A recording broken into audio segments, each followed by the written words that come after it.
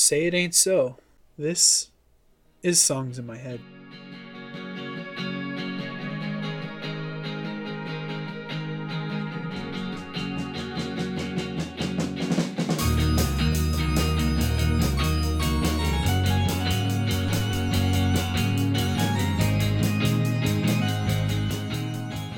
Hey everybody, welcome back for another episode of Songs in My Head, a podcast for music nerds, by music nerds.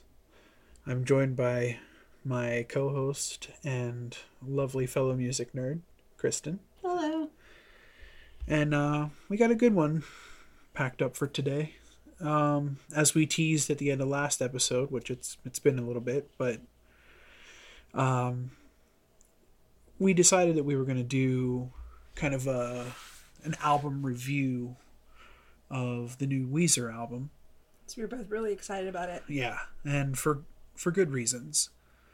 And we thought that we would add a little bit to that and also review their Teal album, which is their covers album. So, we'll give it the same treatment that we normally do. Yeah. But we'll get into that in a minute. How have you been? I've been okay. How are you? I am doing all right myself. Just trucking right along, just doing my thing day in, day out. Yep. That's all you really can do. Still in the middle of this crazy ass pandemic. Yes. So still in quarantine. But I mean, obviously we've got some good music that came out of it. So oh, definitely. So I guess I'm ready. Let's just jump right into it. Sounds good. Weezer is no new topic to this podcast. We've already covered their very first album. Yes. A couple episodes ago. And it definitely won't be the last time we cover anything by Weezer. Because you are a fan. Yes. I am also a fan, but I think it's more like I know like the radio hits. So yeah, I've been following them since their Blue album, so it's been 20-ish years. Right. And I'm not surprised that you already knew the Teal album. Yeah, because Josh loves covers. I do. I do.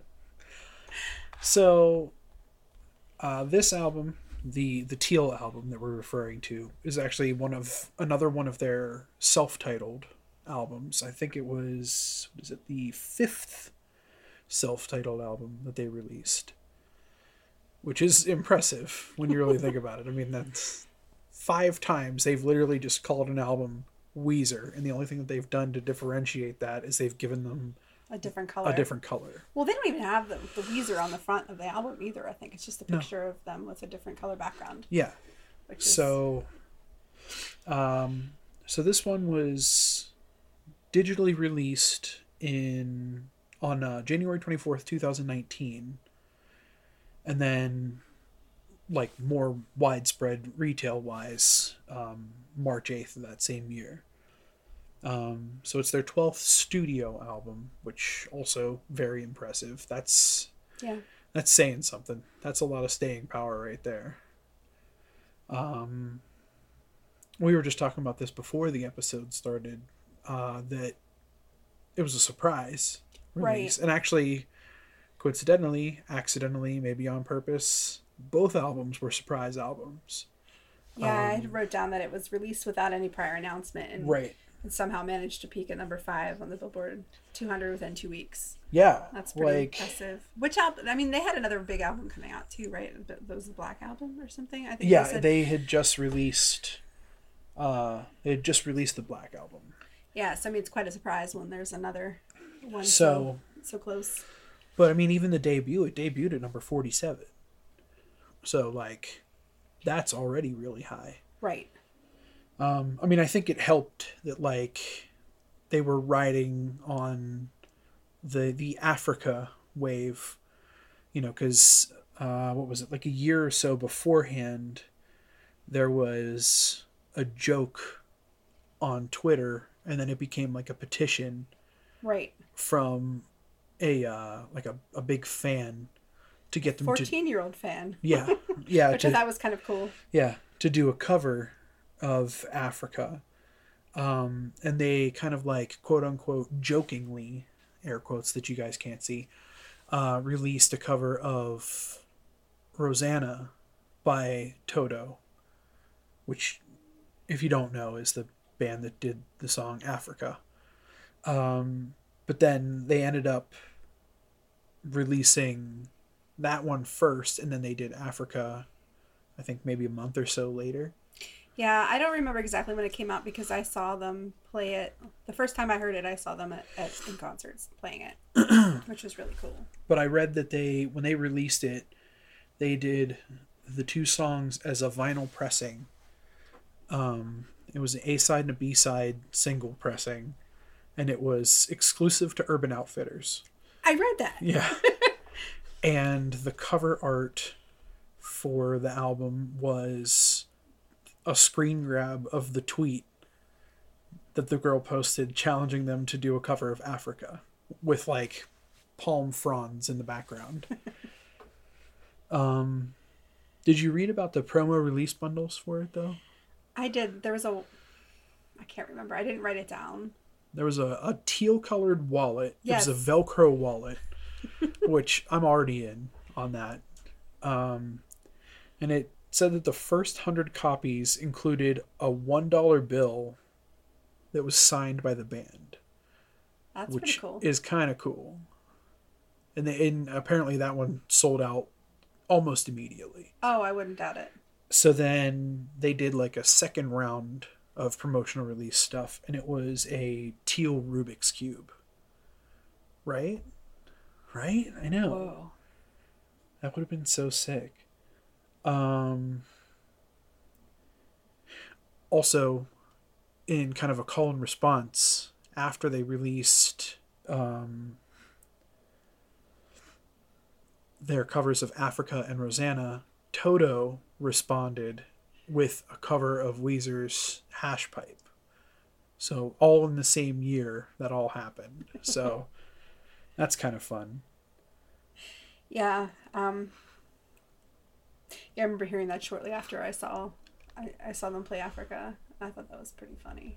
I mean, all the songs they could choose. Right, like they have a whole library of songs, and they were like, "We're gonna do Hash Pipe." Whatever. So the thing that I read was about the video, and I didn't get a chance to watch this one, but the video for Africa had Weird Al. Mm-hmm. Yeah, it was like a spoof on Undone, but Weird Al was supposed to be, I think he was supposed to be River. Yes, I think Rivers. So, but yeah, it's really funny. Yeah, I meant to watch that, and then there was also like references to a Saturday Night Live skit that I didn't get to see. I meant to go back and look at. The thing that I had read, it was like right around the same time, and that Rivers tweeted like about it because he said, you know, they had a whole ass skit about Weezer and me, and I'm actually crying. And I guess the skit had Matt Damon, and I don't even know the new SNL people these days, but they were arguing over like Weezer's career. And, you know, Matt Damon was, like, backing Weezer. So we're definitely going to have to do, you know. Yeah, I'm definitely going to have to watch that. But, yeah, it was Rivers' tweet that I thought was funny. That is funny. Because he's like, I'm actually crying. I was like, that's adorable. So, yeah, I guess we'll just get into the tracks a little bit. Yeah. You know, we'll just do our normal track by track. Now, with this, of course... I know you were diving in a little harder on kind of some of the background stuff. Well, yeah, I mean, I'm always interested in, like, the original. Right. Like... But, you know, they are well-established songs. Mm-hmm. So, you know, we'll talk about them. But, obviously... Most of the songs people are going to know. Yeah. So, they opened up the album with their cover of Toto's Africa. Which just was a huge song. It was everywhere. I mean, like, it's still all over the radio. I mean, I hear it all the time. Yeah, it's a really close cover, very similar. Yeah.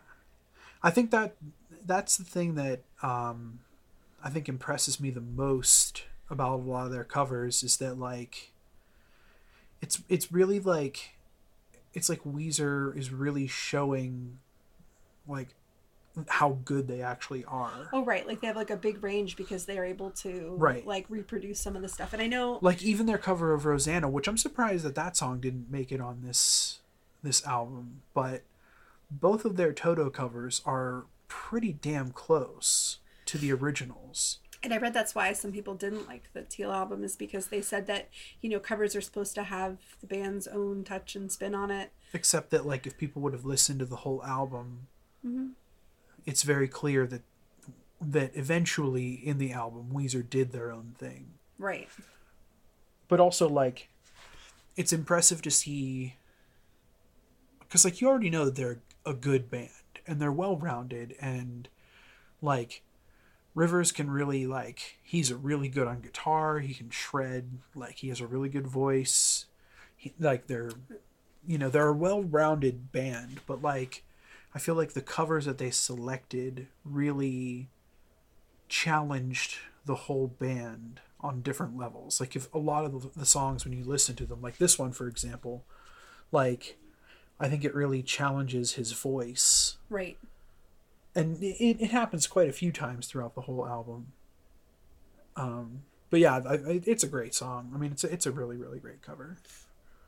Yeah. I don't know. I can't even guess how many times I've heard the song. Oh, But then I was like, you know, like it's kind of crazy. Like the lyrics.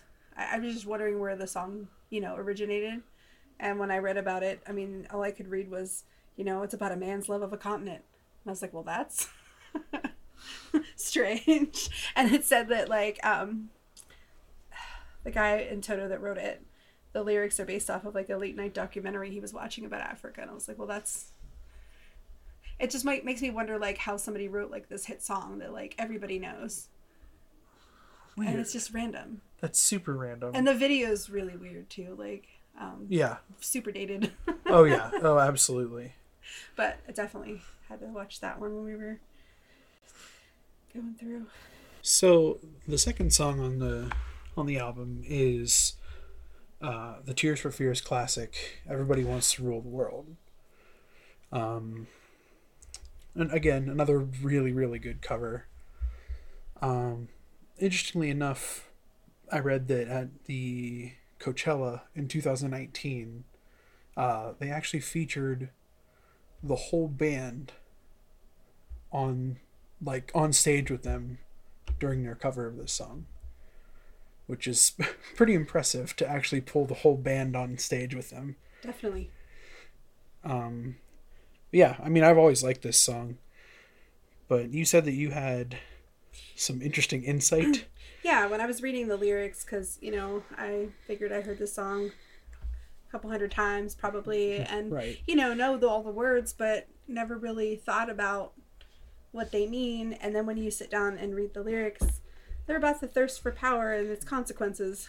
And the song, you know, 1985 was written around the time when, you know, there was threat of like nuclear war, and, you know, apparently this is, you know, a kind of timely now. Right. Very, very cyclical. Yeah. Just basically, yeah, I read about it's like power and corruption and lies and Yikes. yeah, stuff we've been dealing with for 4 years. Ooh. So yeah. Ooh. It's funny now that, you know, we've been doing this podcast and analyzing lyrics and things, because there's a lot more songs kind of hidden Right. under the radar like that. Right. And you look into the lyrics and you look into the background of the song and you're like, whoa, damn.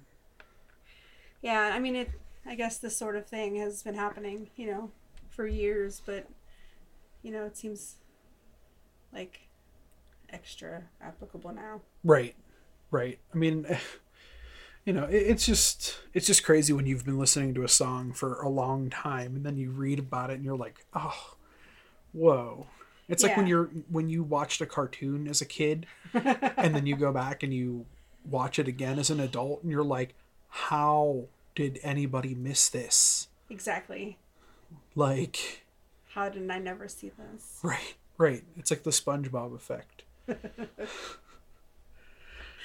Anyway, so following that one up is Sweet Dreams Are Made of This by Eurythmics, which I've always loved the original version, Oh yeah. but I think that they did a fantastic job on this cover. I thought that they impressively pulled off like that Annie Lennox sound, like with the synthesizer and everything. And Right. I don't know. I really enjoyed this version. Yeah. Yeah, this is another one I was reading into the lyrics, of course, and it's a big message that I never really thought of. Just talking about like life and how there's a never-ending search for contentment for some people, and no matter where you might be in the world, that you're surrounded by people who are, following their dreams, and that's could be either a good thing or not, because you're talking about how like aspirations come in two ways. Either a person's taking advantage of someone else or they're being taken advantage of. Ooh. Some of them want to use you, some of them want to be used by you. Oh, shit. Yeah, so, but I guess the message in the end is, despite all this, stay optimistic and follow your sweet dreams. Interesting. Yeah. Huh. But anyway, I'm pretty glad to have the Weezer cover as the more recent one, because there's, the Marilyn Manson cover that was super popular for a while, but now he's kind of cringy. So yeah, he's a little gross. Yeah, so I'm really glad to be able to replace this one. Right. In my mental, So, I think to kind of round out the very strong 80s classics opening, you had the a-ha classic Take On Me, which has been covered before. Oh yeah. Real Big Fish, right? Right. Yeah, and that was a song that got them pretty popular. Yeah. But I think Weezer did an amazing job on this one as well. Oh, I think it's great. It's really good. Yeah, the original song is great. Yeah, oh yeah. It's a classic. And I dove in today to the video, which I thought was pretty funny. I've watched the original video a bunch of times. But you never watched the Weezer one. No. Yeah. So the Weezer one today was quite a surprise. Have you seen it? You've seen it? I have, yes. Yeah, the thing that I thought was, super interesting, like, for those of you who haven't seen it, it's a video set in 1985 in, the Cuomo residence. And Finn Wolfhard was, in Stranger Things. He was Mike. And he's in this band, Calpurnia? Yeah, Calpurnia. Yeah, so they are in the video, and he's, playing Rivers. So I thought that was pretty interesting. Yeah. And I liked how they had, like, the throwback to the original video with the art. Yeah, like with the art styling and everything. And then, like, in the beginning, it was funny because I was listening to it, and then somebody was like, "Oh, can we take your dad's Porsche out or whatever?" And I was like, "Is that like a nod Ferris to Bueller. Ferris Bueller?" Yeah. Can't remember his Porsche, whatever. But I was like, "Huh," it had the real '80s feel. Right. But yeah, again, the lyrics in that one was kind of interesting because, I was saying it, but the video, it sounds like, he's trying to get convince somebody to take a chance with him. Yeah. And now, of course, Earworm turned into Take a Chance on Me by ABBA. I've been playing that all day long in my head. Damn. Yeah, so, I thought that was pretty cool, and I liked how the video, like, had the nod back to the original. Yeah, it was really, it's a good video. It's funny. Oh yeah, definitely. I really enjoyed their videos. I was surprised they had as many as they did. Right. Because, MTV's not a thing anymore. Yeah.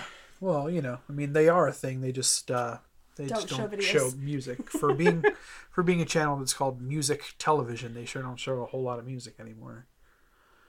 So, following that up is, I think, a really classic song. It's Happy Together by the Turtles. I really love that song. Yeah, it's always been one of my favorite songs, and I think that this was when you saw Weezer kind of put their own, just a little bit of their own spin on it, where it's not like a cookie cutter of the original. Right. It's kind of more like their kind of version of it, which that's what I was saying earlier. Like, if people would have just given this album another chance and actually listened to it, they would have gotten to the part where Weezer was being Weezer. Yeah. Like, playing somebody else's songs. But yeah, I've always liked this song. I always thought that it was a really well written song, and I think they did a great job on this cover. Yeah, I read that they've been performing it for years at their shows, and I hadn't seen it, but I just really like their cover. I also found out Simple Plan covered it, so I'm going to have to go listen to that one later. Interesting. Just because I like the song so much. Yeah, I always thought the song was like a love song about, two people who love each other a lot, but turns out it's a bit more complicated because it's about more of an unrequited love. The singer talks about, if I call you up and I can see myself loving nobody but you. Right. So it turns out, he doesn't really know her as well as, he would like to. And then the end where it says, how is the weather? Like, it's just referring to the fact that he makes small talk with her, wanting to get to know her more. Right. And the fact that he's just an acquaintance. And I was like, well, that's pretty deep. Right. Especially because I was talking about how this, is a bit of a monogamous song. Loving nobody but you, only one person. And, doesn't always fit everyone's situation. Right. Yeah, well, we were joking too, like, I can't see me loving nobody but you, and you and you. Like, yeah. So. Yeah, that was a good one. So after that is the Black Sabbath classic Paranoid, which I thought that their version was pretty good. I think that this is a good version, but I don't think it's the strongest cover on this album. Well, it's the only one not sung by Rivers. Really? Yeah. So this one was sung by Brian Bell, the guitarist. He did the vocals on this, and I guess it was because they thought he could pass better for, like, the metal singer. Like Ozzy? Yeah. Interesting. Even though, I guess, Rivers had played harder stuff in the past. And, yeah, well, more I mean, his metal, yeah. I was going to say his roots are in metal. Yeah, but one of the reviews I read was about how Brian Bell sounds a bit like Ozzy in parts of the song, and mentioned that the rest of the band, it sounds like they're just having a really good time. Yeah. Like, there's some solos and stuff like that. And I was like, well, I didn't pick that up, that they were having a good time, but that's kind of interesting. I mean, you can hear it. I think it's just, this song to me just kind of sounds like they were just kind of like noodling around. Like, yeah. Like they were like, oh, we just want to keep the session going, so let's just play something. And they were like, oh yeah, let's play some Sabbath. But I mean, it's a good cover. It's not my favorite. Yeah, I wasn't a huge fan of it either, and I don't know if it's just because it kind of stood out between, their normal, like, more easygoing music. I don't know. I did read that in Paranoid in Finland, it has the same status as, like, Freebird here. So, like, those concerts where people are like, play Freebird. Instead, in Finland, they're asking to play Paranoid, which I thought was kind of funny. I think they should do that more in the U.S. I'm going to start doing that when we go to shows. Just for Crazy Train. No, you don't ever ask for Crazy Train. Crazy Train asks for you. Crazy Train asks for you. Because it's off the rails. Oh, goodness. Yeah, I mean, I remember this song from growing up because my, dad was a 70s hippie. Right. I think I have this on vinyl. Ooh. I definitely have a Sabbath album. I would like to listen to that on vinyl for sure. Yeah, you're going to have to take a tour through my vinyl collection someday. Absolutely. So, that is followed by a very interesting song choice, I personally think. It's Mr. Blue Sky by Electric Light Orchestra. And it's kind of a silly song. And I mean, they did a really, really good job on it. I mean, definitely. it's like, it is a perfect cover. Like, I enjoyed it from beginning to end. And I don't know, it's just, the song is just so silly, but like their version of it is just so damn good. Yeah, I wasn't terribly familiar with the like the original, like musically. Like I know the lyrics, I've heard the song, Right. but listening to it again, what I was reading was there's similarities to like Beatles music, and I never really noticed it until I listened today. I mean, you had to point out to me the beginning how they're saying that it sounds like the first few chords of Yesterday. Yeah. And when you said that, and then I thought about it, and I was like, oh, sure. Yeah, I can definitely hear that. And then I played it for you, and you were like, oh. Yeah, I was reading about the bridge, how well, Beatles bridge, the woke up, fell out of bed part of A Day in the Life. Yeah. And I was like, oh, I totally get that. So, I mean, I guess there's only so many so many ways you could put notes together, but I never realized that the song had such a like Beatles touch to it. Yeah, I didn't realize that either until you started reading into it more. And then I was like, huh, I never really noticed it before. Definitely, yeah. So The next one. the next song, I think, is probably one of my favorite on this album, because it's just, Well, it's also the most recent song that they covered. yeah, 'Cause all the yeah, other songs are definitely from other decades, like Right. 70s, 80s. right. This one Is like within the last 20 years. just barely Barely. 99. 99? Yeah. Oh, okay. So Okay. So it's No Scrubs by TLC. So I think it's, first of all, this is another example of like Weezer playing Weezer doing a cover of TLC's Scrubs. yeah. Like, they did themselves, which I thought made it very unique, but they executed it so well. And like, it's great. Yeah. And like, you played it for me the one time because I don't know how I missed hearing it. yeah, and you were like, Oh my god, jaw drop. excuse me? Yeah, one of the reviews I read said this was like basically nerd karaoke. Yeah.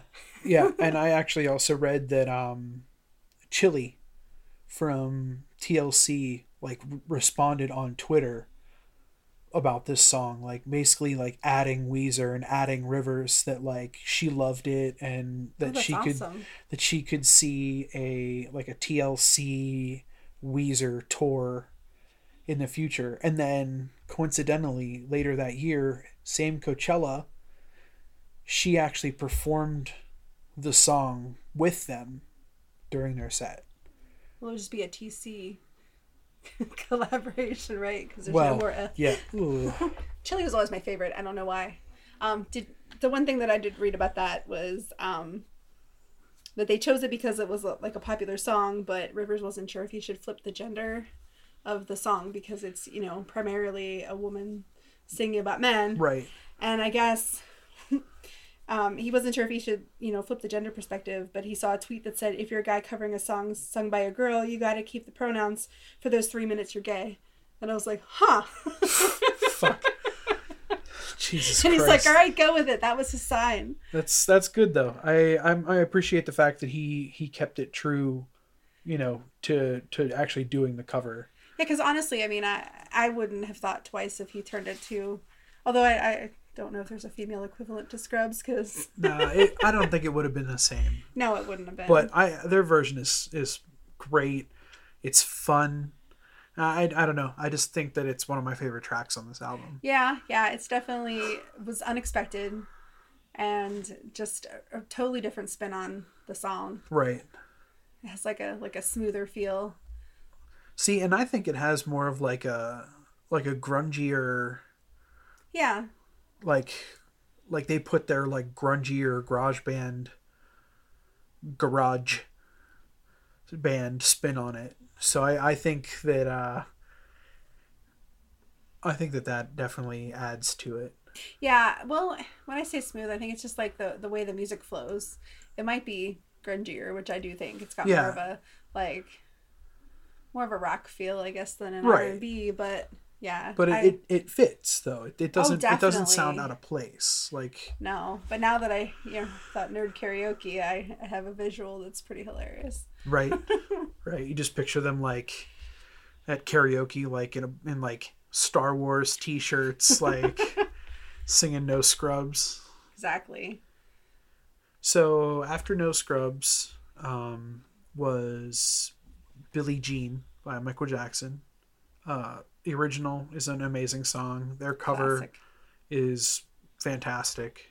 Uh, I just thought that this was a really solid choice by Definitely. them, and it definitely was another one of those songs that I think really challenged Rivers' voice. Because those aren't easy notes to Mm-mm. hit, and I think that Rivers did a really good job singing this song. I totally agree. Yeah, I think overall the entire band just really, really knocked it out of the park on this one. But also, I think when you look at a track like Billie Jean or any of the Michael Jackson stuff from his early career, anything that was recorded in that time, you have to consider that like the it was all still like analog. So Right. like yeah, they had a little bit of like electronic instrumentation, but like most of it was live band.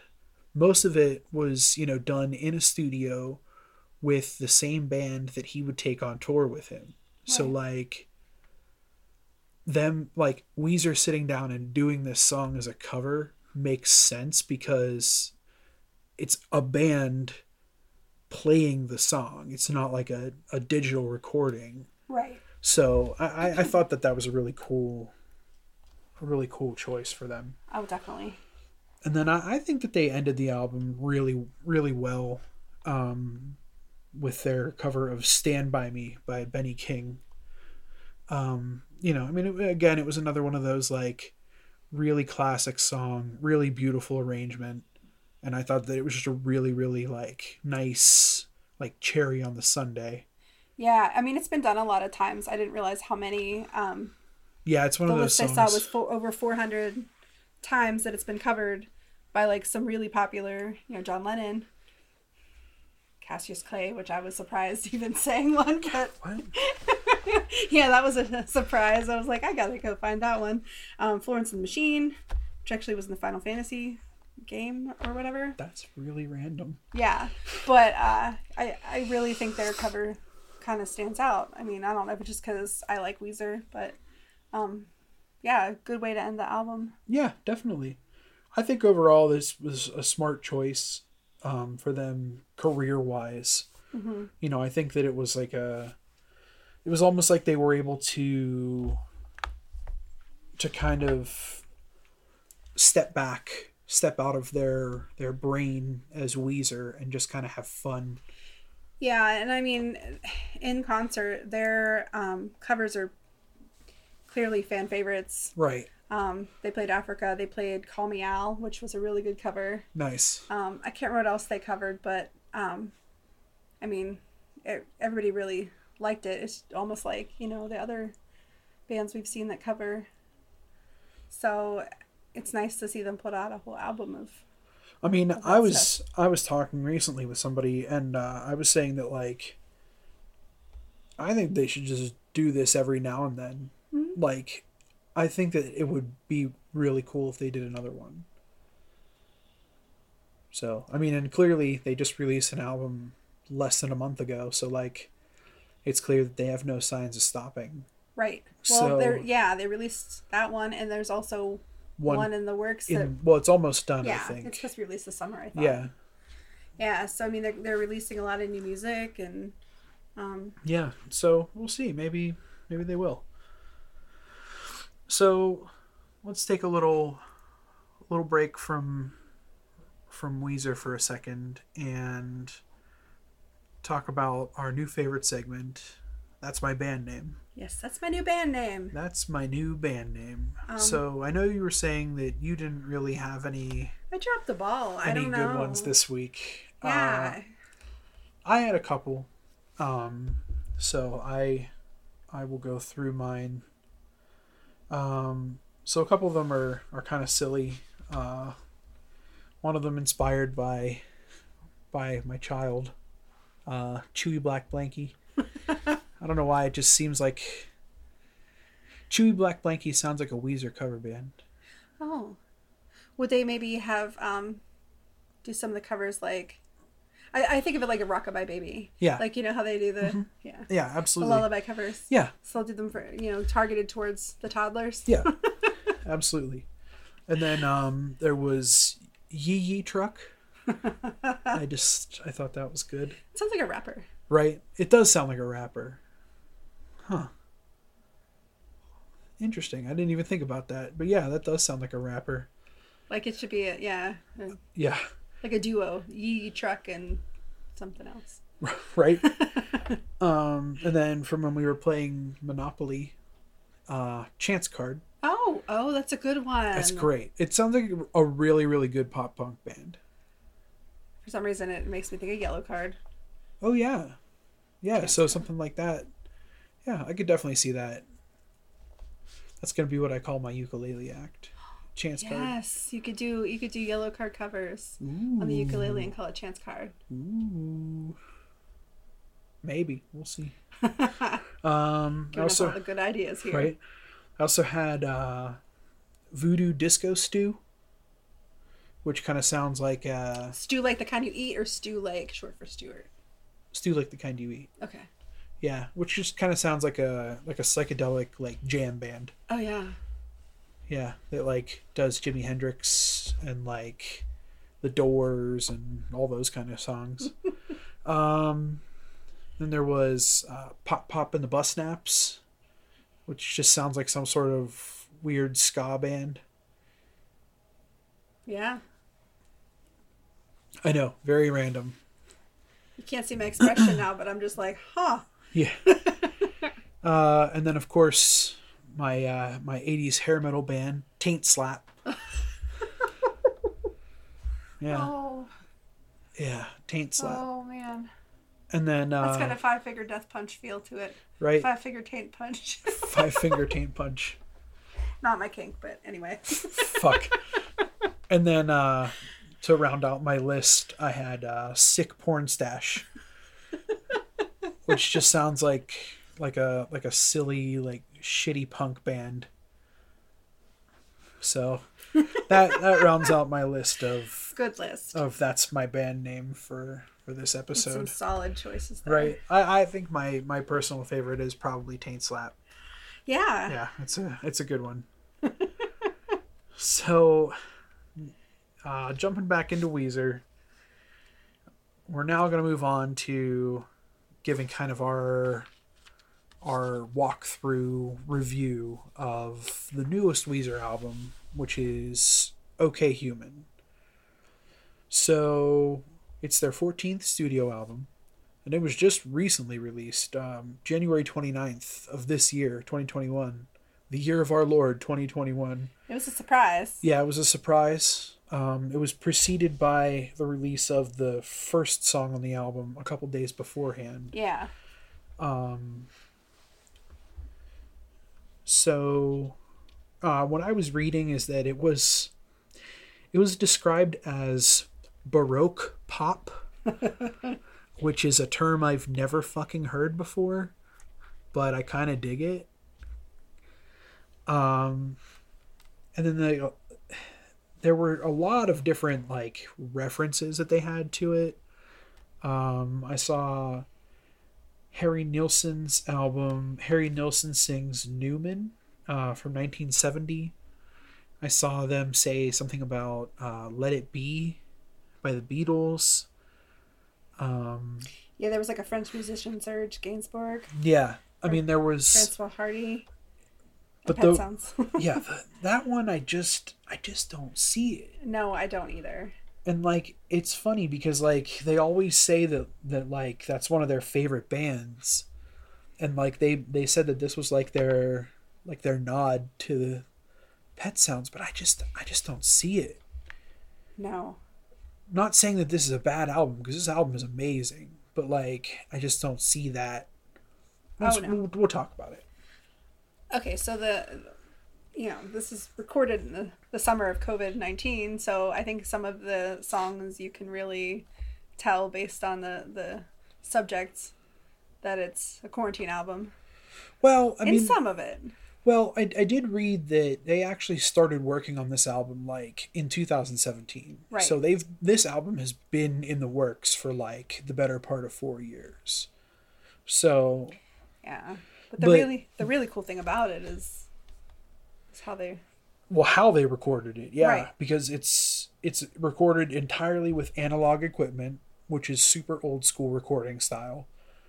And it features a 38-piece orchestra, which is like some next level shit. Like, I just thought that when I read that and then I listened to the first track on the album, I was like, whoa, this is going to be an experience. Like, yeah. And it did not disappoint, honestly. No, I still remember what you told me after you listened to it. Do you remember? No. You said, yeah, so I know I listened to the first track, you listened to the first track, and then you dove in the album the day it was released, and you said this album's sonically gorgeous. Oh, yeah. And I was like, that totally describes it, because I couldn't think of how to describe it, but it's just like... It's just really, it's a pretty album. Yeah. It just sounds great from beginning to end. Yeah. It was announced and released in only 2 weeks. Yeah. And the thing that I thought was pretty funny is, upon reading, like, when it was released, that some of the members of the Weezer fan club received, around January 12th, a 3.5-inch floppy disk labeled Masterpiece with the text, "Hi Human, open readme," and had Rivers' face like superimposed over Bill Gates' ASCII art on it. That's hilarious. And then a link to a website that said, "Everything that feels so good is badbadbad.com," which I haven't gotten a chance to check. Oh, no, I did check it out. So anyway, when you go to that, it leads to a Spotify playlist called All My Favorite Songs. Or I think it's basically sad songs. Like, all my favorite songs are slow and sad. Oh, okay. But anyway, it's a Spotify playlist which you can look up. The first track is like a readme.txt track, and it's just Siri's voice. I forget what it says. But yeah, there's Old Man by Neil Young, Keep on Loving You by REO Speedwagon, Hurt by Johnny Cash, Unbreak My Heart by Tony Braxton. The only one I didn't know was Maps by the Yeah Yeahs. Yeah, what? Yeah, Yes. You don't know Maps? I don't. Maybe I do, and it's one of the songs I don't know what it's called. That's like their biggest hit. It's such a good song. I'll play it for you. Yeah, All by Myself by Celine Dion. Nothing Compares to You. But the thing I thought was really cool. I mean, they put a lot of thought into this stuff. Yeah. The first letter on each thing in the playlist spells "Okay, Human." Old Man, Keep on Loving You, Hurt. It spells out "Okay, Human." Whoa. Right? Like, when I told you there was a lot of layers to this, like, there's a lot of layers to this. Damn. Did you read anything about the album art? No, I didn't see anything about that. Okay, so the album art is is done by an artist, Matthias Adolfsson, I think, who Rivers discovered in a comic shop, and he commissioned the art to be drawn for the cover. And I mean, it's pretty, I don't want to say busy, but like, you know how Weezer's covers are usually minimal. Yeah. But there's a lot of design. Yeah, there's a lot going on. But again, doesn't have Weezer's name. No, it's just got a picture of this new look that Rivers has going on with the long hair and the chunky mustache. Right. His very George Harrison look. Yeah, the one thing that got me about this album too, of course, you're hooked after hearing that it's an orchestra and how it's so different. Right. Well, not only is it like a play on Radiohead's "OK Computer." Yeah.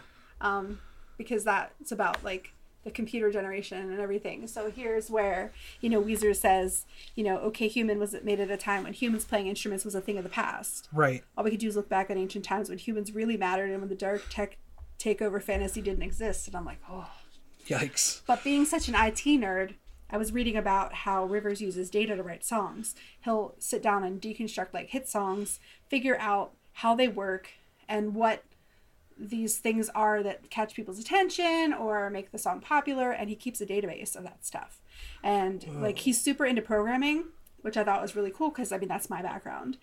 He writes scripts to help organize a lot of his old ideas, demos, lyric ideas.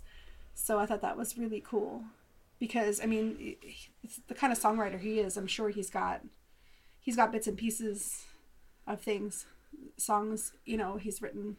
Oh, I'm sure. I'm sure he's got stuff all over the place. Right. So it was talking about how this is a way, like practicing writing the scripts. I think he's a self-taught programmer, from what I read.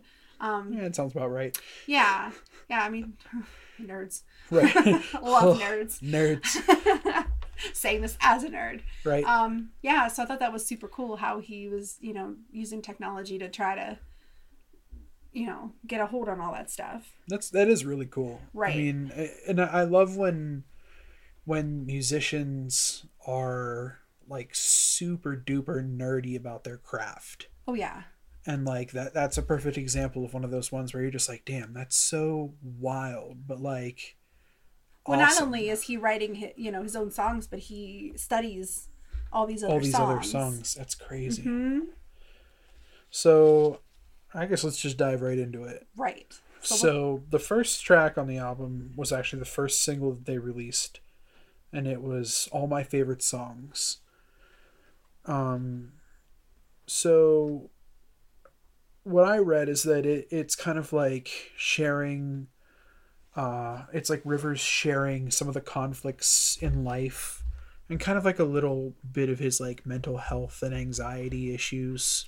Yeah, it's a song of contradictions. Yeah, it's basically like contradicting wills and like expressing his like confusion and kind of like a loss of direction. Yeah, you definitely can feel that. All the contradictions down to, the upbeat, chipper music in the background, and then the lyrics are more depressing. Well, yeah, because it's kind of like you're listening to him say like he enjoys things, but he also doesn't. Oh yeah, I could totally relate to this too because like part where he was like, "I love parties, but I don't go," and then I feel bad when I stay home. And I was like, "Yikes!" Yeah. I feel this in my right. soul, but life is full of contradictions like that. Yeah. And then there's a lot about just referencing social isolation sort of thing and like lack of connection. Right. And that's something that we're all going through now. Right. But he seems almost expecting it, saying that all his favorite songs are sad. Right. The thing that I read in a review though that I loved was someone described it as the song gives the impression of a Muppet musical about a midlife crisis. Oh God. And I was like, fuck. Shit, that's good. Definitely. So it's just a beautifully arranged track, and the whole album is like that. But I think I listened to this track 3 or 4 times in a row because I just couldn't get enough. Until the album came out, I probably listened to this a dozen times. Yeah. And then when the album came out and I listened to it the first time, I was like, I'm ready for the rest of this album.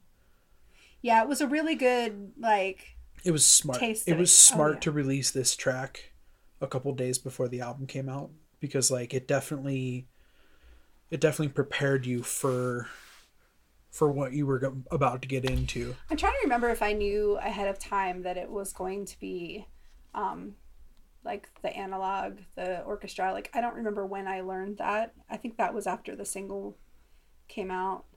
Yeah, because I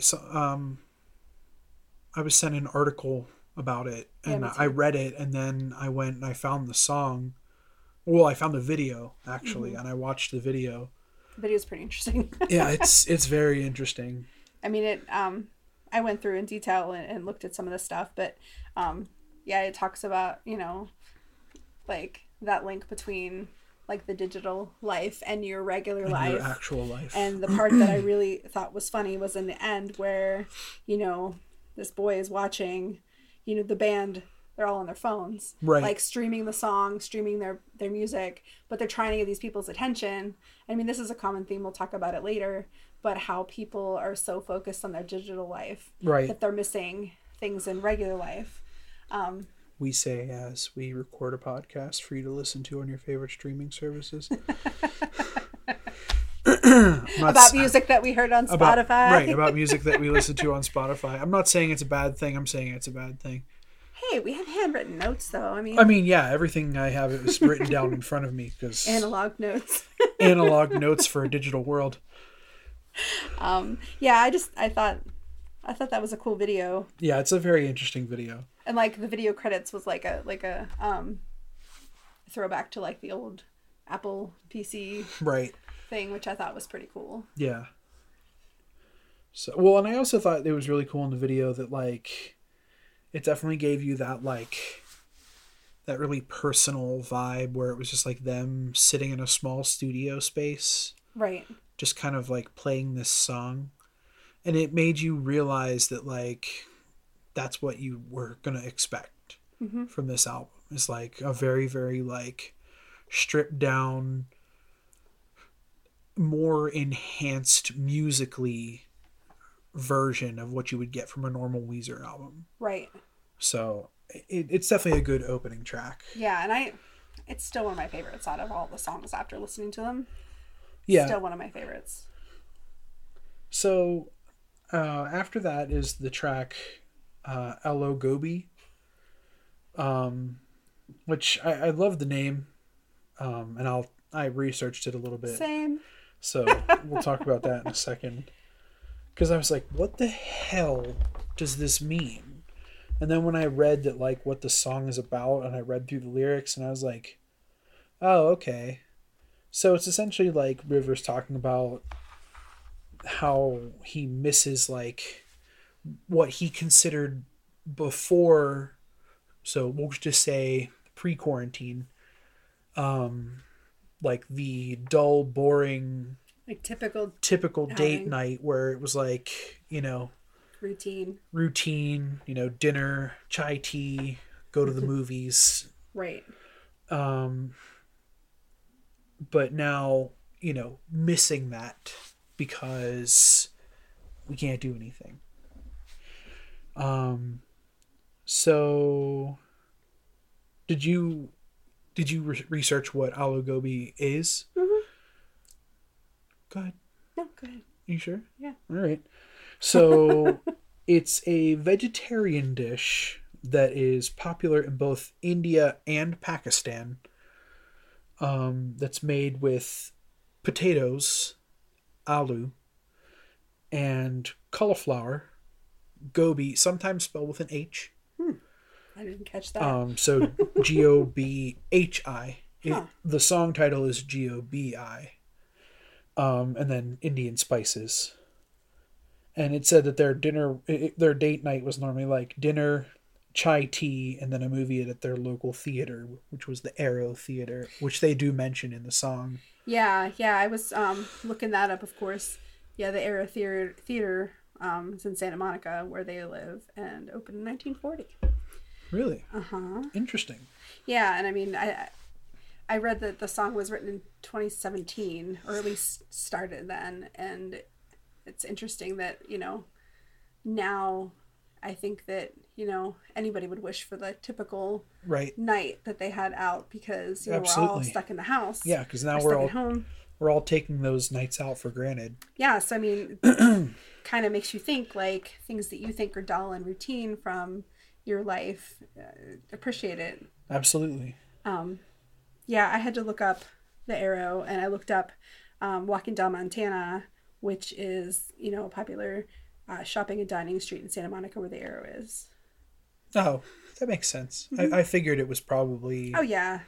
Something like that. Yeah, once I started reading about the place. there were a few bits of lyrics. I don't know if you went into anything that you particularly stood out to you.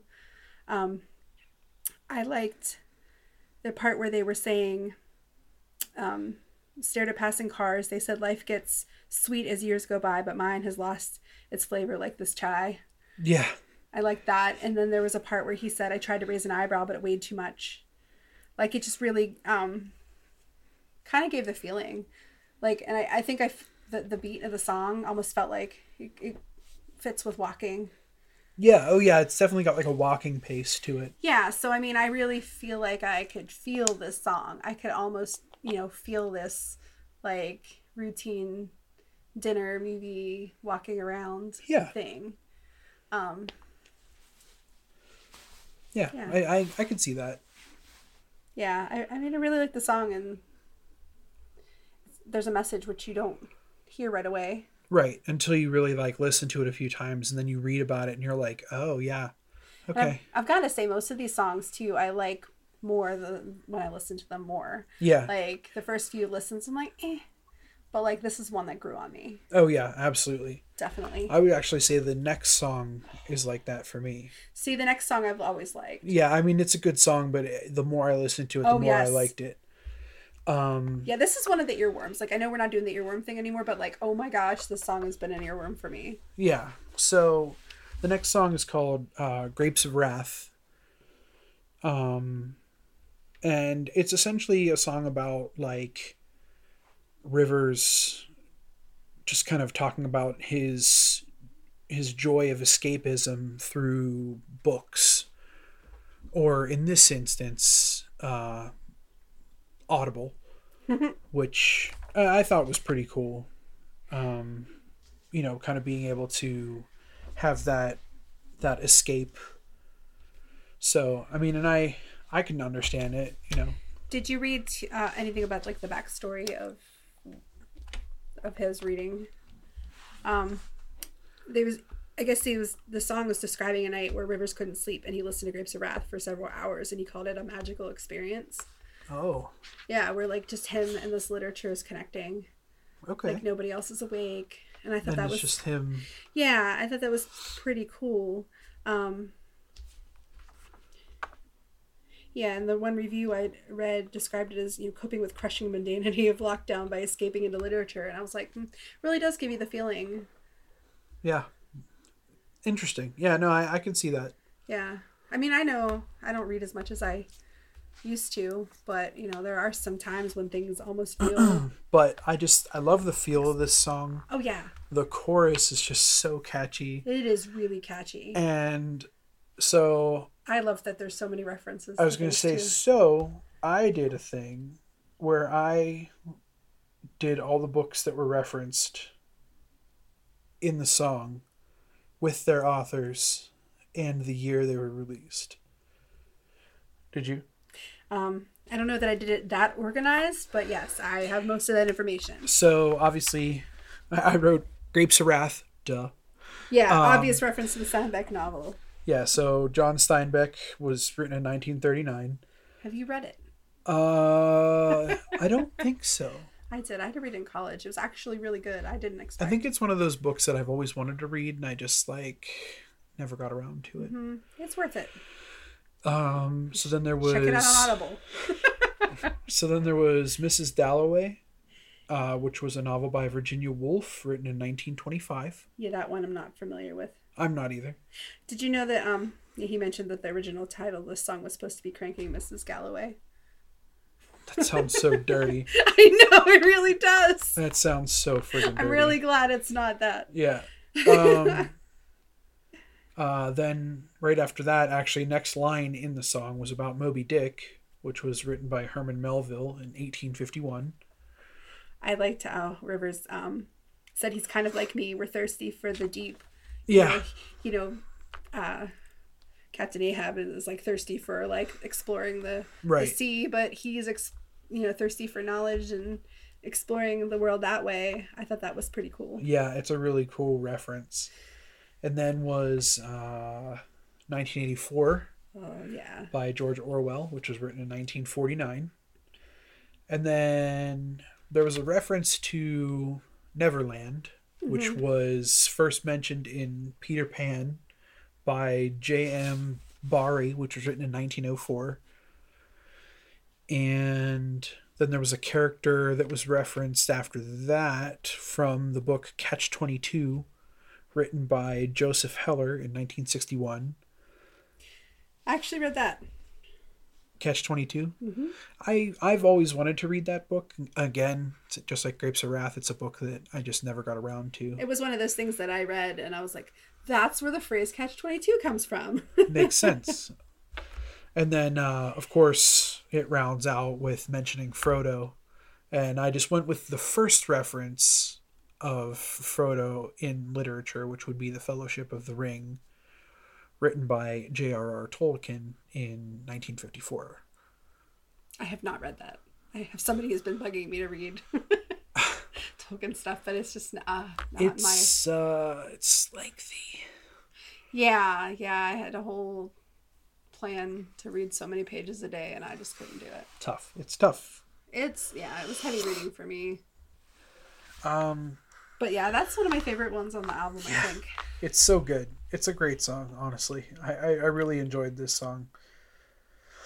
So it's followed up with the song Numbers, which is, I think, a really relatable song for a lot of people. Oh, yeah. Especially in reference to, like looking at the technological age and everything, and the social media and everything that's available in your face all the time. Yeah, so many of us are just reduced to like this song, all these numbers. Right. This song is like every person's discontent with their own like personal inadequacies and flaws, and then like realizing how much they don't actually fucking matter. Yeah, everybody has them. Yeah. Everybody feels the same. But yeah, it made me feel like, I mean, everybody has numbers to describe you, to, keep track of your information, to, just describe your weight, describe your, whatever. Right. And I never really thought of it that way. Yeah, me either. But yeah, the parts that I liked better was, more than others, is I'm a 1, I'm a 0, in the end, does it matter? Right. Because I guess the message that comes out of it is just like, fuck what everybody else says. Just be yourself. And I mean, it's another one of those like really pretty songs. Oh yeah, definitely. But it's like a ballad. Yeah, kind of. I was like, it's a ballad about numbers. It's totally nerdy, and I like it. Yeah, and then you listen to it again, and you're like, oh. Yeah. And then when I was reading the lyrics, I don't know if you read it, but like at the end, I didn't hear it, but like there was a reference like really low, and I kept trying to listen to it. They were saying that there were lyrics like 0, 1, 1, 2, 3, 5, 8, 13, which is a reference to the Fibonacci sequence. Excuse me? Yeah. What? Yeah. I mean, you know what? Yeah. Oh no, I didn't even realize so that. I need to go back and listen, maybe at a volume where I can possibly hear that, because like that's a really cool addition if that really is in the song. Interesting.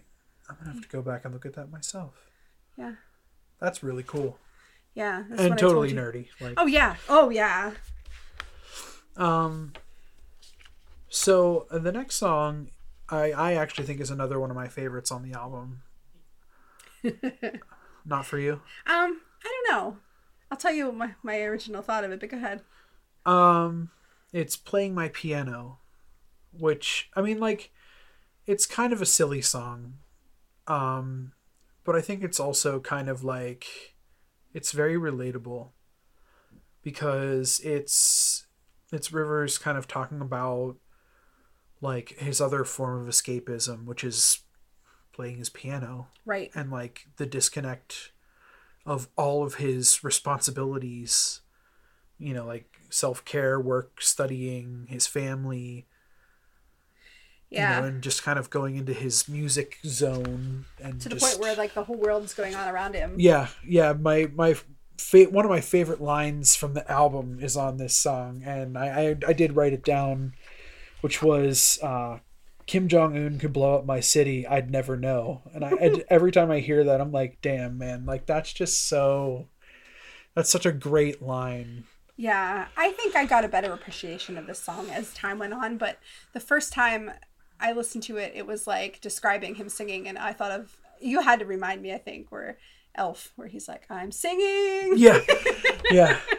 That's like what I got out of it at first, and I was like, but like there is a message that, you know, you need to find that thing that you enjoy, that makes you have that feeling, right? Especially now. I mean, there's references to like a Zoom meeting and stuff, so you know that it's a pandemic song, right? So just a good but reminder. Also next to, you can actually see it here. I don't know if you can see right there. Oh yes. I wrote in my notes, McCartney, because I don't know. There are a lot of times when he's singing in this song that he sounds like Paul McCartney, which is why I can't wrap my mind around how anybody says this album sounds like Pet Sounds. This is a Beatles album. I don't care what anybody says. This album is a Beatles album. I got a big Beatles feel from it too. Yeah. You and I talked about this before, I think. So, I mean, not saying that like it's a bad thing. It just like, this song is the song that really drove that vibe home for me, because he just sounds so much like Paul McCartney. I can see it. And like, especially if you listen to the chorus when he's actually saying the words, playing my piano, like especially at that part. I'll have to listen again. Yeah. Like I'll play it for you when we're done recording. Like you'll hear it. So after that is the song Mirror Image, which has a really like deep meaning, because it's like he's sharing his love and feelings of like a complete life with his wife, but also like sharing his fear of death and like losing her. Mm-hmm. So it's really like, it's really like touching. Oh yeah, I wrote that down too. Yeah. I read that it sounds like almost a continuation from the previous song, where, you know, he's in his own little world, right, but like returning to his wife, right, who's like his other half. Absolutely. Reminded me of the Justin Timberlake song Mirror. Have you ever heard it? Yes, I have. Yeah. As the resident Justin Timberlake fan, yes, I have heard that song. But yeah, this was one of the more pretty songs, and I mean, not a lot of hidden stuff, not a lot of layers not really. To it. I think it's pretty clear. Yeah, it's pretty straightforward. But I will say, again, I'll make another Beatles reference here. It's a very John and Oko. Oh yeah. Or Yoko. Very John and Yoko kind of vibe, where he's just singing about like his love for her, and like how it just terrifies him that he could lose her one day. And it's a good song. It's really it's nice. It's nice. No, I was gonna say it's a very personal song. So I really enjoyed this. Oh, me too. So the next song I think is a real like standout track on the album. It's the song Screens, which I think, going with the theme of the album, is a very, very like message driven song. Mm-hmm. Because it's really like calling out the modern technological takeover. And I felt personally attacked by this song. A little bit, yeah, so did I. And how people use technology to disconnect from everything. And I'm like, man, yeah. See, it's weird now, because like I felt that way a lot before the pandemic, but now I feel like it's what's keeping me connected to the world, because I don't do much. I mean, I come record this podcast. I work from home now, so technology is what keeps me connected to people. And even when right now, I mean, all of our lives seem kind of mundane because, you know, there's not a lot going on. Right. But even so, I can connect with somebody with, you know, cute little animal videos and stuff. And it just gives me a way to like reach out Yeah. where I wouldn't have had it before. Or like if I don't have the energy to have a real conversation with somebody, like let them know I'm thinking of them with some memes and cute little pictures of animals. Right. So I mean, I have such mixed feelings about the whole screen obsession, just because I do see some benefit, but Well, here's what I'll say about the whole like screen obsession thing is like there's a difference between having the convenience of technology to assist in your connection with another human being and sitting in a room full of people in silence and everybody staring at their phones. yeah. Well, yeah. I guess maybe I have such a different perspective because like most of the important people in my life I've met online, at least in the recent years. Well, yeah, no. I mean, so, I'm not. oh, I know. I just think that like sometimes it's that. Well, the song really gives you the images of how it's disconnecting you. Right. I mean, it actually, mentions, the streaming images to her head, homeworker memes. Just talking about that, and then the old maid in the old maid in the cottage next door. We don't see much anymore. Right. She's playing solitaire and basically, looking like for her family. Yeah. Online, and like, yeah, I mean, it really gives you the image of the type of person that it's trying to describe. But I guess I took it as a personal attack against technology since I love it so much. I do too, but I mean, I also get it. I get the message behind it, and it's basically saying like, don't let it run your whole life. Maybe because I feel like it's assistance to my life. It adds to it, Right? In Which a lot of for some ways. people it is, but for others it's like such a disconnect that it's just. Yeah. I mean, it can be isolating. Yeah, absolutely. Let's just have to take it for what it is. Yeah, right. So, the next song is "Bird with a Broken Wing," and I actually have a quote from an interview that Rivers did, where he talks about this song. The quote is, "I think I was just feeling pretty irrelevant and passed over and past my prime. Just feeling pretty sorry for myself." Been there. Yikes. You can really hear it though. Like he just yeah. sounds sad. It's emotional. It's very emotional, like, but emotionally uplifting in a way because it's like, he says like, "I'm just a bird with a broken wing with a beautiful song to sing." And it's like, he's still saying like, "Hey, I'm still here. Like, I might not be the most like, new fun thing, but I can still make some nice music for you."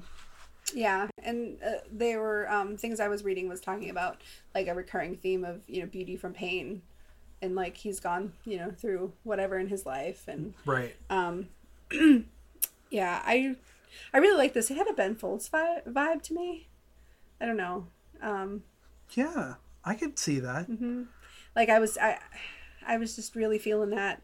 Some of the lyrics were really pretty too. Just a bird with a broken wing with a song to sing. Don't feel sad for me. I'm right where I want to be. Yeah. So yeah, it's almost like he's feeling irrelevant or sorry for himself, but he's finding his new place. Right. High or low, I felt so free. Even though he can't fly, he can still sing, and nothing can get his melody, even though like his flight is changed. Gone. It's hindered a bit. Yes. Yeah. Yeah. No, it's definitely an interesting message. Right. But yeah, definitely Ben Folds vibe. I definitely get that.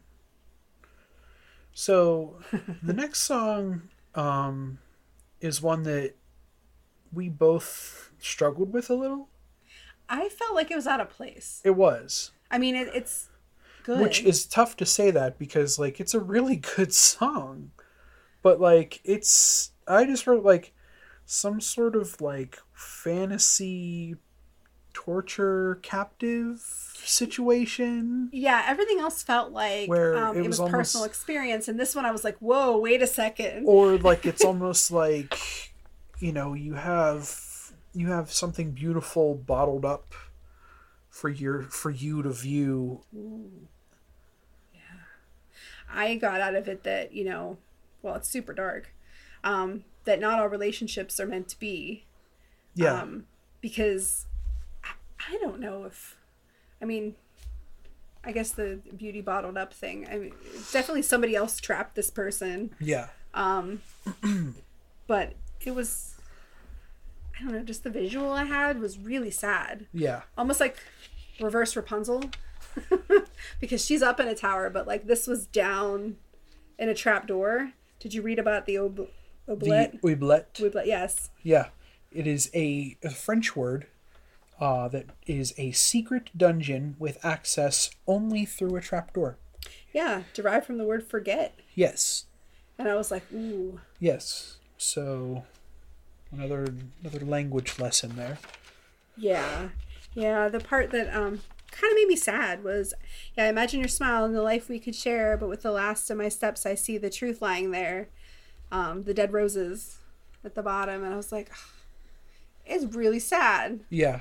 And I'm glad it's more of a fantasy, but I feel like everything else drew from more of a personal experience. And this one, it could be. But maybe it's not. Maybe it's just. Yeah, I was gonna say maybe it is a relatable, like realistic event, but because of the way it's written, it doesn't come off that way.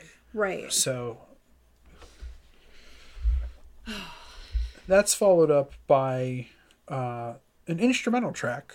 Mm-hmm. Which is the shortest one on the album.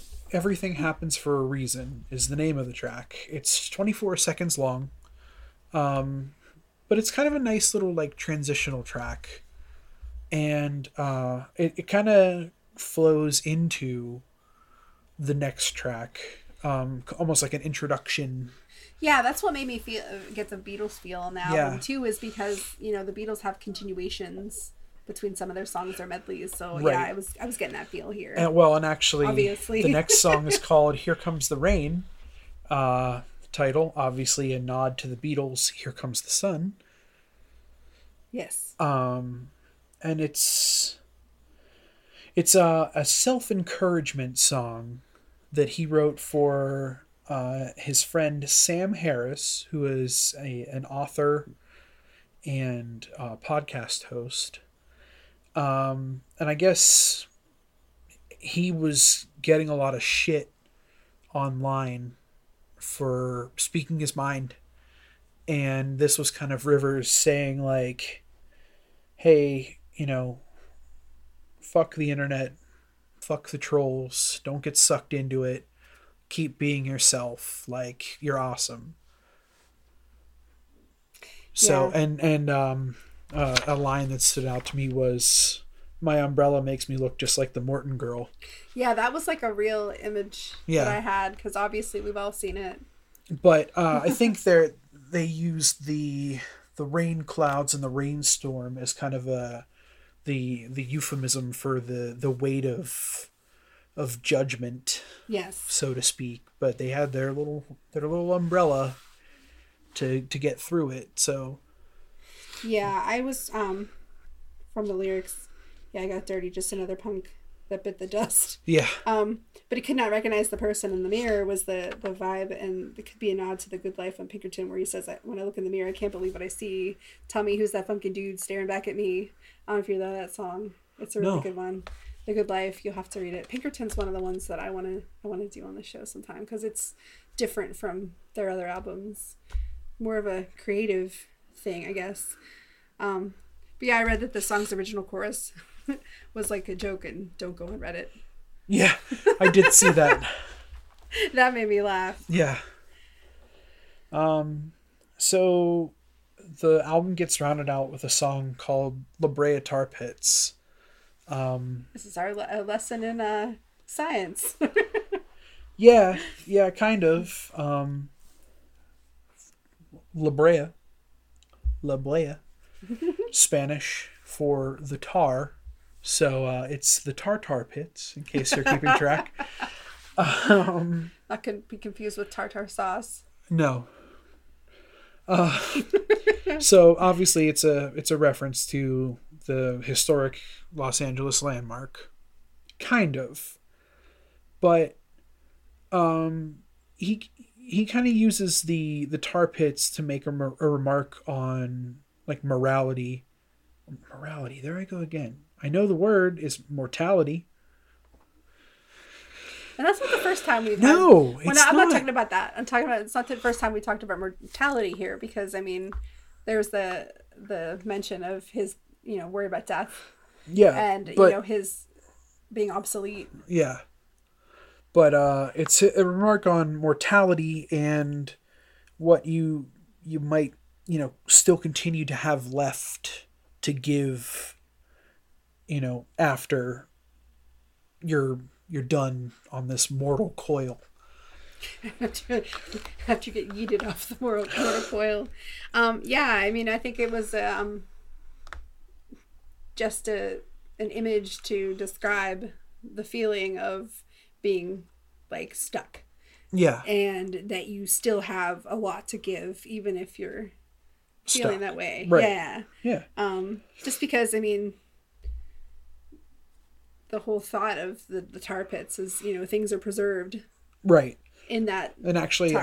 I have another interview quote that Rivers had when he was talking about this song. He said, I think it was a metaphor for me feeling like the world has evolved beyond me and I'm going extinct. And no matter what I try to do, I'm just stuck here in this tar. So he knows that he still has more stuff to do, but he feels like he's just kind of like spinning his tires and not getting anywhere. See, I can relate to that.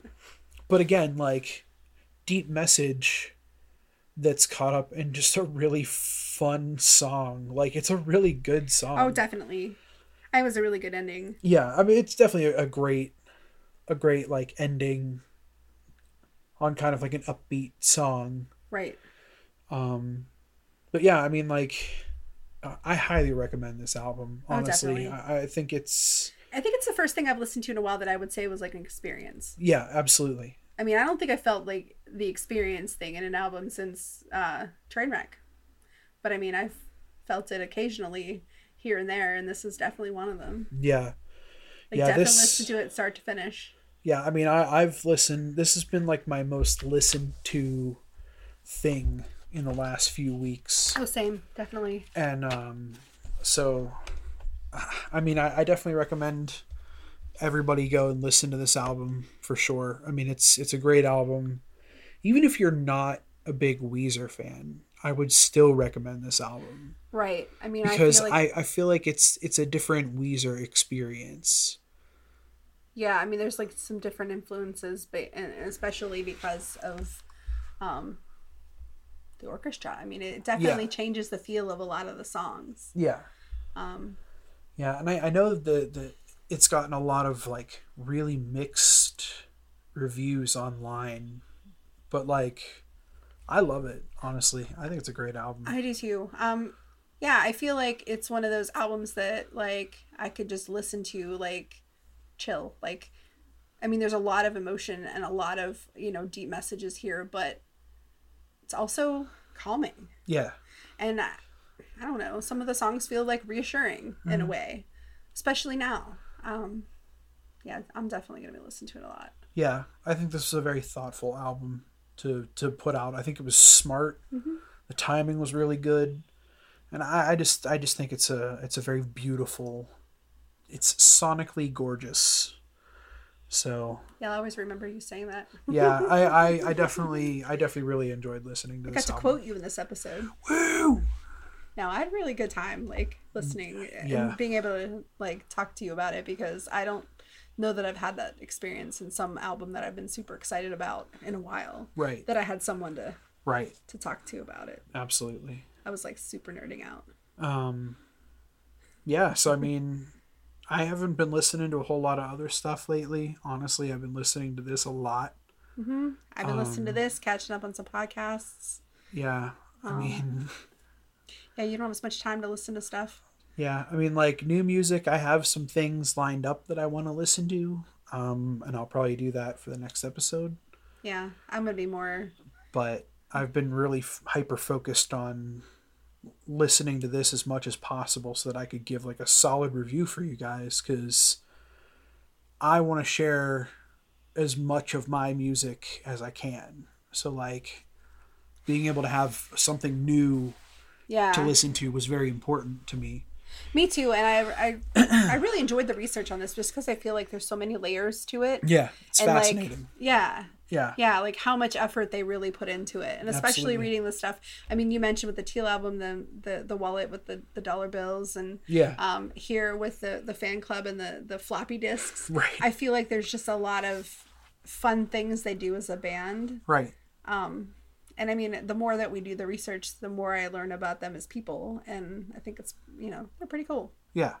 So, well, I think that about wraps this episode up. This might be one of our longest. Might be. But next episode is our 10th episode, guys. Double digits. It's a big deal. Double digits. I think we're going to try and cook up something special Yeah. for the next episode. Yeah, I'm super excited. I mean, all the stuff that we've been talking about. I'm We pretty got some big pumped. ideas. I mean, I know we definitely have the next five episodes planned out. So we got a lot coming down the pipes here. So Hope you all enjoy it. hope everybody enjoys it. Like I always say, if you've got music that you're listening to, try and share it with somebody. I'm going to plug our social media. Yeah. Thank you for reminding me. If you want to check it out on some screens. Yeah, if you wanna look on your little tiny screens, we're on Twitter and Instagram. It's SIMH Pod. We're also on Facebook, Songs in My Head Podcast. You can find us on Spotify, Apple Music, and Amazon Music. I did confirm that. We're definitely on Amazon Music. So Definitely try to raise our numbers. Or, whew. Or, if you want to go straight to the source, you can look us up on SoundCloud too. We're also on there. But yeah, I mean, please spread the word. We're going to try and grow more as a podcast. I'm really excited for moving forward, getting into double digits and really picking up steam. And also, I mean, this is the first one that I think that we've done as more of a review. So, I mean, if you guys have anything that you're excited about, we'd love to talk to you about it. Yeah, by all means, share with us. If you have something that you want us to listen to and review, we'd love to. Please send it to us. You can hit us up on any of the social medias. If you know us personally, you can hit us up anyway. Send us a message. you can just hit me. Carrier pigeon. Tie a note around a brick and throw it through please don't do that. Send a potato in the mail. I learned you could do that. Yeah, you can. You just got to put a stamp on it. Yeah, guys, we love you. Thanks for the support. Thanks. Enjoy the episode, and we'll talk to you soon.